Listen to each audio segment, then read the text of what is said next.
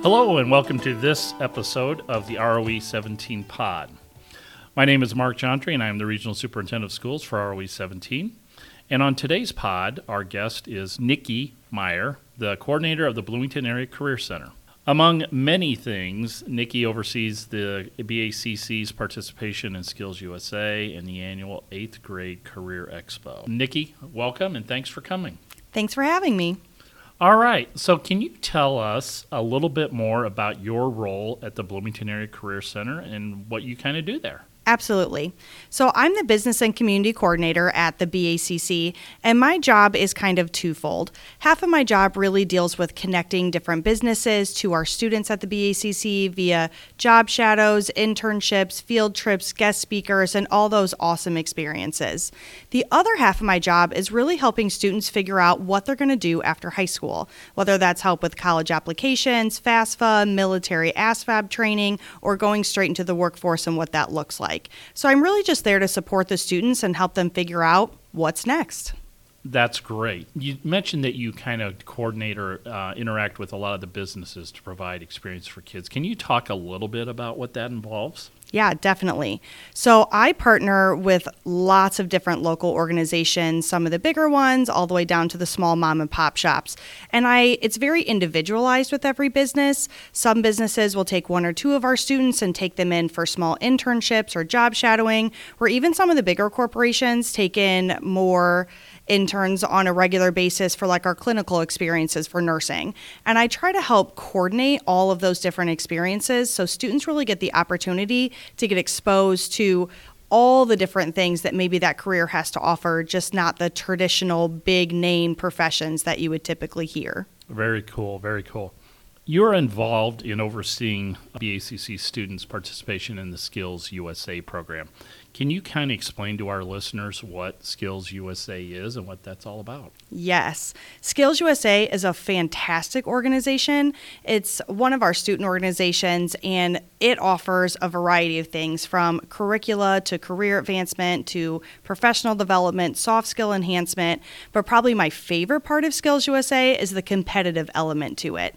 So our students at the BACC have the opportunity to take the skills that they have learned at the Career Center and then compete those skills against other students in similar programs around the state and even the nation to see who's the best of the best in the upcoming field.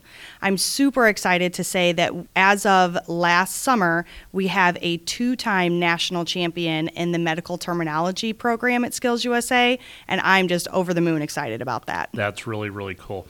And you've had a number of students that obviously have not only excelled and been, for lack of a better term, the state champion in a particular discipline, but have gone on to place, you just gave the example of a 2-time defending champion, but others have done very well at the national competition. Yes, we've had, I'd say on average, we have 8 to 12 students who come out first place in the state of Illinois, and we take those students down to the national level, and we tend to do very well in nationals. This year, I believe we took around 10 students, and every single student placed top 15 in the nation. So that says a lot about what the Career Center can offer and how it's really preparing them to go into careers into that field.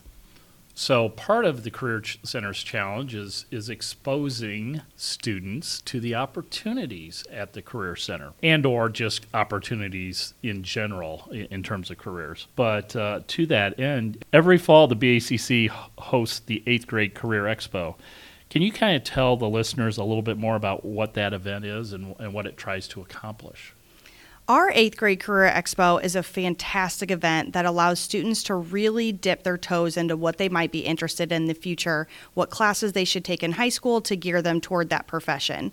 It's held out at the Interstate Center every year. We take both buildings out there at the Interstate Center, and we have about, I'd say, 50 to 60 local businesses come in and set up booths that are interactive, so students get the opportunity to walk up to that booth, talk to somebody in that profession, and actually try that profession to see if it's something they might like to do. We have multiple schools that come from all over. We have schools that travel up to 30, 40 minutes away to come to our event. At the biggest, right before COVID, we had over 2,000 8th grade students attend our 8th Grade Expo. That's really interesting. And to give listeners an idea We will have local fire departments, for example, that'll have their rescue squads or even a fire truck out there. Utility companies will have their trucks, things like that out there. So there's all the way down to, opportunities like our office setting up a booth to recruit people to become teachers. So there's a wide range of industries that participate in that.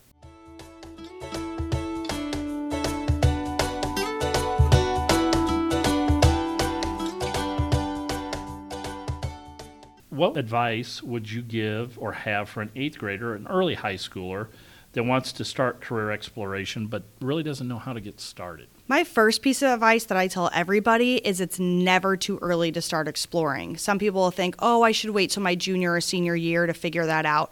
Don't wait. Start as soon as you find something you might be interested in.